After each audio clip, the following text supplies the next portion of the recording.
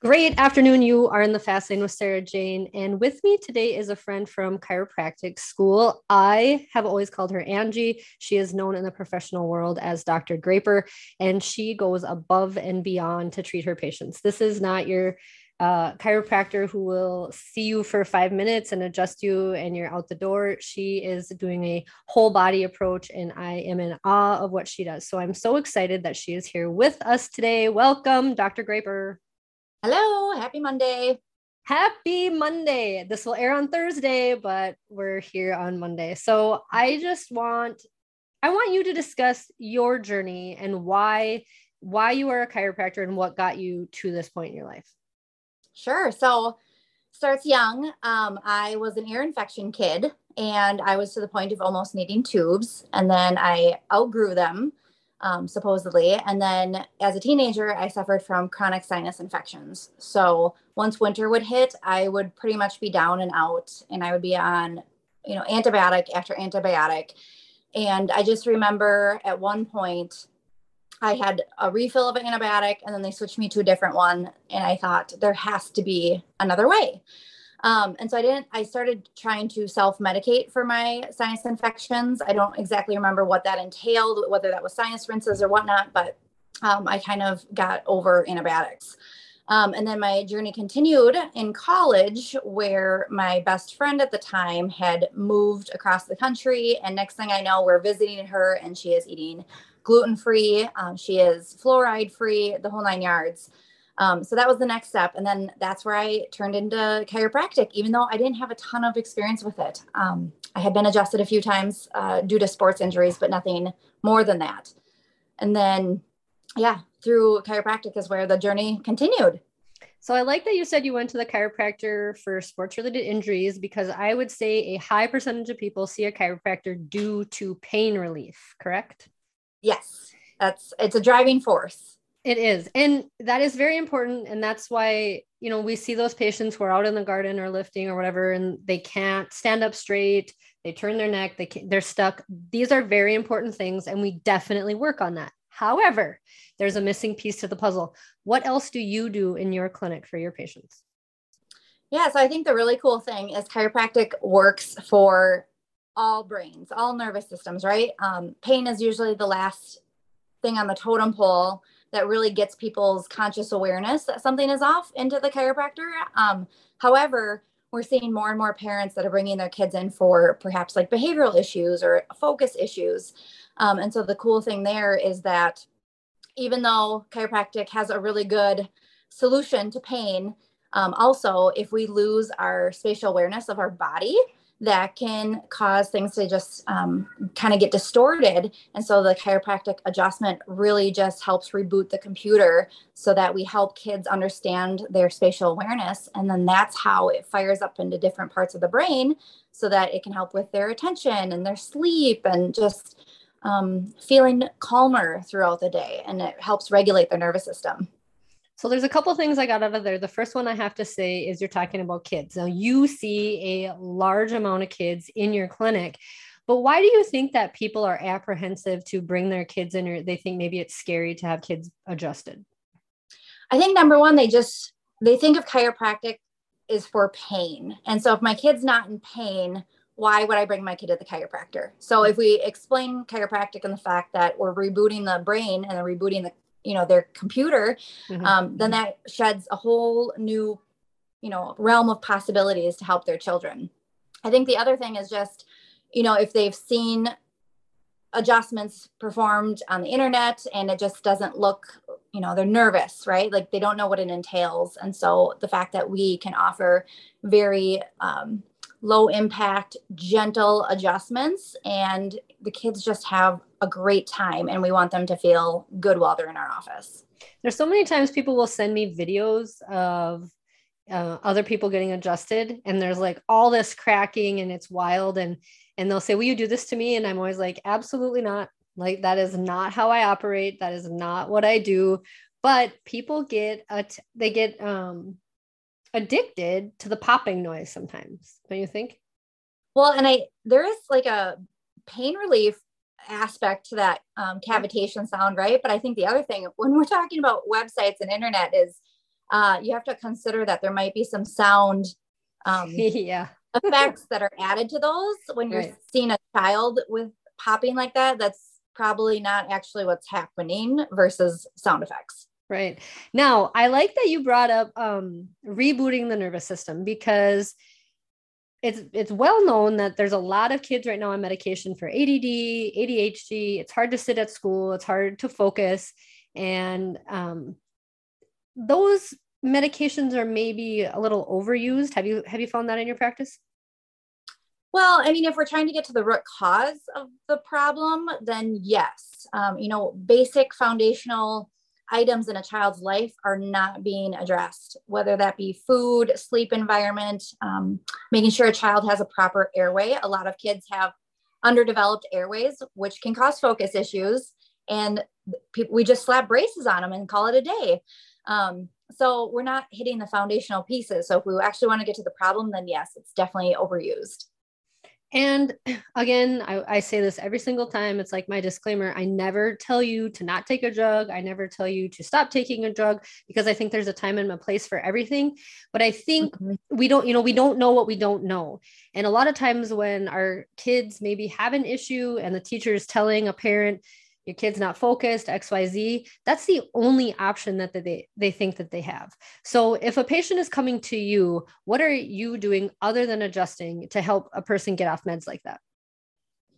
I think really just getting a good history and seeing how we can build up a child's foundation, making sure their blood sugar is regulated. If your blood sugar is crashing and you've gotten hangry, who can focus? Adults can't even focus. So making sure we're eating plenty of fat and protein. And if a child has aversions to that, how can we mix that into their daily life?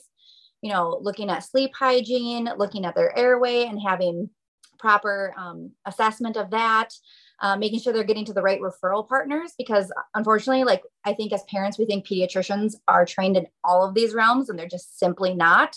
And so just making sure that we have a good healthcare team for this child as well. So when you had mentioned, oh man, you just mentioned something that I wanted to touch on, and now it literally completely jumped right out of my mind. All right. Hopefully I will come back to that one. Okay. So a child comes in to your office and you say that you take a complete history. Now we're going to have people that say, well, I went to my medical doctor and they did a complete history too. How is your history different? Maybe the history isn't different. I will say we have the opportunity to have a good amount of time. We plan an hour with our new patients. And so, a lot of medical doctors just don't have that time. Right. Their expectations are a little bit different from the clinics that they're in. So there's that. But then I think just asking everything and not just brushing it off, especially with parents when they know something could be better, but they've been told that it's no big deal.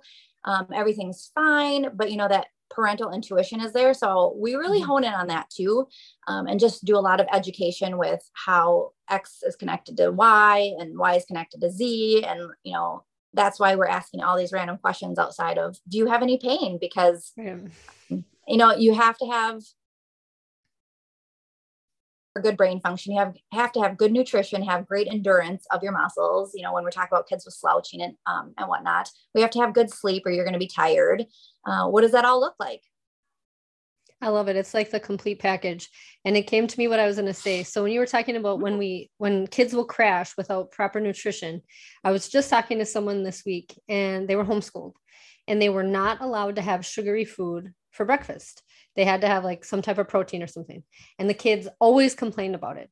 And finally, the mom was tired and she's like, fine, just have whatever you want. So they had sugary cereal and whatever that they had. She said, usually they started with math. They sat down to do their homework, started with math. And she said, we could not focus. We got nothing done that day. We crashed so soon. And we were like, we realized at that time how important it is not to eat that kind of stuff for breakfast. So I do a lot. Personally, I think everyone has to find what works best for them. So sometimes I fast until I eat at noon. But if I do eat, it is like a fat or a protein. I have instilled that real well in the oldest one. And number 2 needs bread and peanut butter and jelly. And it just makes me absolutely cringe. But it's like, I can't, sometimes my kids lived in a little stricter household than most kids. So if that's the thing that I need to give up on to keep my kid happy, I will let go on it, because he'll fight us on eggs when, I mean, we probably eat more eggs than most people that you guys know, but very interesting to hear. We weren't even talking about this subject, but she just said we were talking about homeschool. So that just goes to show you, it really does matter what you eat. And that's why you could be so hungry, hangry at work, not focusing at work, feeling restless. This isn't just kids that go through this, it's adults too. Yeah, for sure. I think kids maybe just, when they're having behavioral issues, a parent or an adult might not acknowledge that it's a hangry thing. So like, if your kid's having a tantrum, the first thing to do is think, could they be hungry? Do they just need some food? That's number one. Mm-hmm. Well, I've been there. Same. I mean, back to chiropractic school, I ate heart healthy Honey Nut Cheerios with skim milk and orange juice for breakfast with that vitamin D infusion. And I remember I would be sleeping on our desks, and at 9:50 I would go and get a Mountain Dew for a little pick me up. And so when we went through nutrition class, and Dr. Rattay had said, eat fat and protein for breakfast, and I switched that. I stopped having what I jokingly call narcolepsy. I mean, it wasn't narcolepsy, it was hypoglycemia, but it's just, I could not function without closing my eyes. It's funny to look back at what we know now versus what we know then. And yeah, I would too. Sometimes I would get a pop or whatever, or gummy bears. And it's just so funny because some of that stuff I would not do at this point, but some people had already been to the station. Like some people already got it. Like they knew, they were, you never saw them eat anything like that. They were always in the gym. They were always on the ball.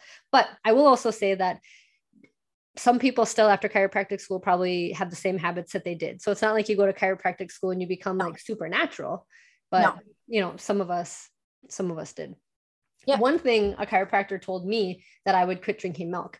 And I was like, absolutely not, because I probably drank a gallon of milk myself a week, just big glasses of milk and cereal or whatever. And he was right. We were in class and we started learning about milk and X, Y, and Z. And I can't even tell you the last time I had a glass of cow milk. Mm-hmm. Now, there is something to be said too about farm fresh cow milk, which I have never had. I don't know if you drink fresh cow milk. I just don't like milk. I did try raw milk once to be like, maybe this will be different, but I just do not have taste buds for milk. Cheese on the other hand, but my body does not tolerate milk of any kind. So I just do my best to avoid it. How about your kids? What do you give them? We do not do milk. Interestingly enough, we had found out we were dairy free. We had communicated that with our nanny. She was doing 1 day a week, and all of a sudden warts started popping up all over our oldest. And I found out she was doing 1 organic yogurt a week, and we pulled that and his warts just naturally went away. So I think it was just enough of a distraction for his immune system that the warts were able to flourish. So that was interesting. And then with my second born, it really causes him digestive issues. And so that has been a long journey, and we completely pulled dairy. And now, I mean, we're not there yet, but it's made a vast improvement once we 100% pulled dairy. So dairy, gluten, and sugar are the top 3 things that most people have issues with. Do you agree? Yeah. Yeah. And I mean, and then list? Just the various forms of sugar too, right? Like if we had to choose a natural sugar versus high fructose corn syrup, that looks completely different. I think the concern is how many younger adults are going to develop non-alcoholic fatty liver disease from high fructose corn syrup because of how it processes in the body. It's much different than sugar. And so you just think about candy and pop and like, it's in everything. And so just being diligent, like, okay, maybe let your kids have sugar, but maybe not high fructose corn syrup, being a little bit more picky about that, because that's going to damage a lot more systems as well. Now that's interesting that you brought up non-alcoholic fatty liver disease, because I'm sure everyone here has heard, oh, they have a liver issue or they have liver cancer and they've never been a big drinker. It doesn't just have to do with alcohol, does it? No, nope. Fructose is high up on that list, especially just with how prevalent it is in our food supply. Yeah, but if we look at the commercials on TV, and you have families running and frolicking and they're happy and they're saying that it is safe, that's really just not true. Now, when you look at the research, it's funny how many things are, it's so funny how many things are safe until a little while later, and then they're not. But it's also difficult because when you question it, then people start to question you almost, it seems. I mean, there's so many pieces to the puzzle, but when you look at the rate of obesity and chronic health issues that are creeping up in younger and younger children at a higher rate, I'm not going to blame just high fructose corn syrup. It's one of many things, but that is one that our children are just inundated with when, candy and like all the things that are marketed towards them with those bright colors. And that's not even counting the artificial dyes that some children have a lot of problems with. Okay. So you work a lot with kids, but you also work a lot with adults too. What have you found as far as women, cycles, hormones? What's something common that you've seen there? Blood sugar again, and stress. I think those are the two big drivers of throwing women's hormones off, is they do not get enough rest time. And then the blood sugar will throw off your hormones too. Because if you're spiking your insulin, testosterone and estrogen will also spike. And when you have that estrogen to progesterone imbalance, that leads us to cramping, clotting, the PMS type symptoms, irritability before our cycle. And so it's like, again, if we can fix someone's foundation with blood sugar and stress and sleep, those would be massive in helping women fix their hormones.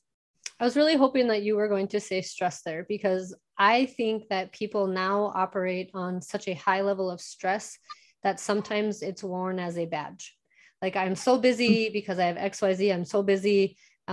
It's like a badge, but it's also like a complaint at the same time. So you are a mom of 3, you own your own business, your husband owns his own business. How do you find time to de-stress yourself?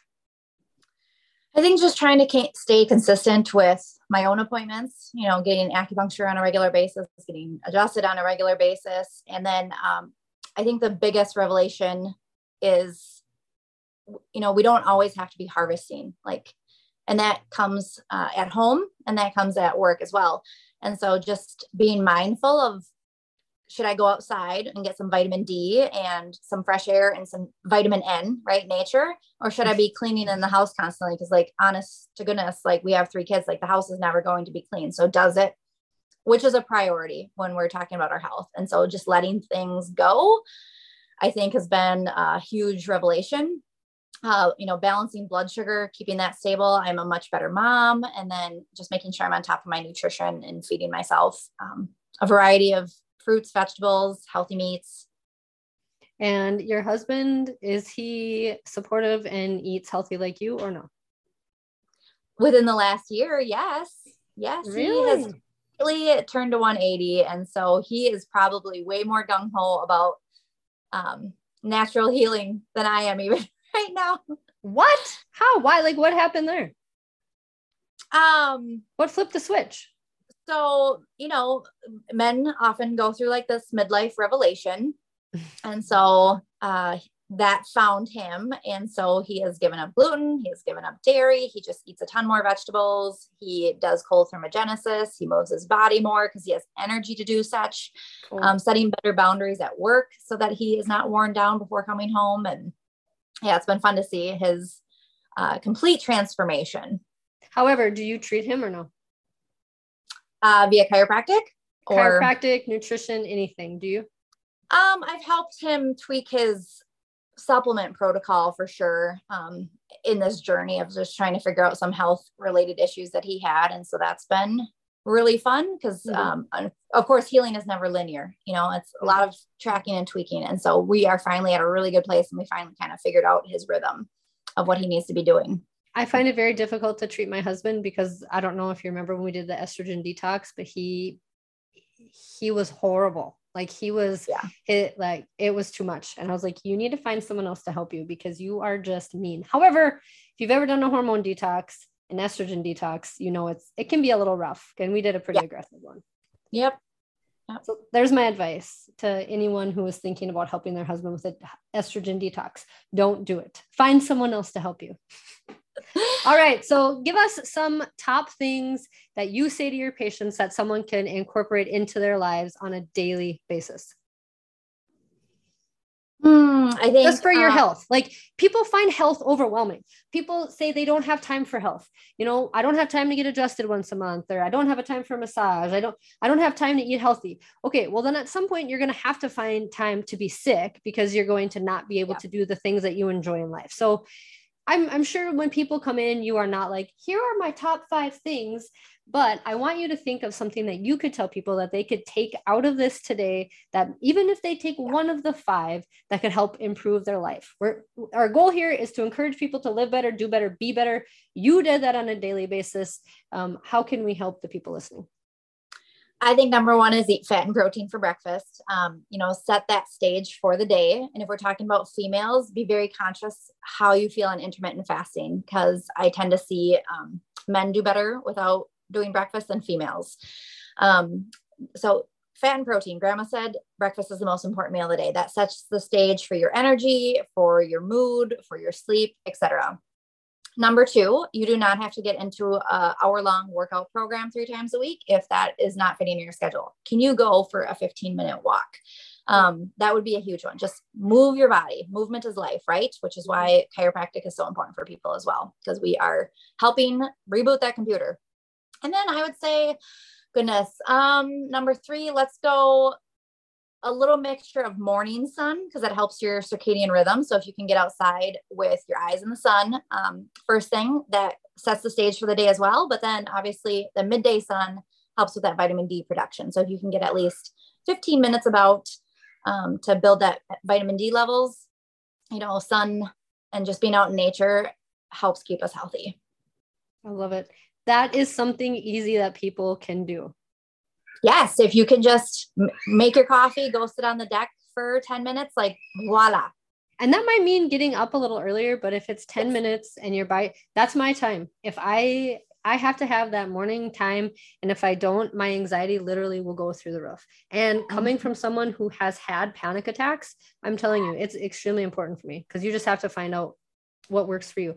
Ryan leaves. I have all that time before everyone wakes up to have my own time, and I will not turn on the TV. That's one of my rules. Yeah. Perfect. Wonderful. All right, Dr. Graper, you help people daily, and I'm always amazed. I will put your Facebook information on there for your clinic, because every now and then she will post on different thing, like a patient will come in with X, Y, and Z symptoms. She'll list that and that they were helped, and it's very inspirational seeing what you do. So thanks for everything you do for everyone. I appreciate that.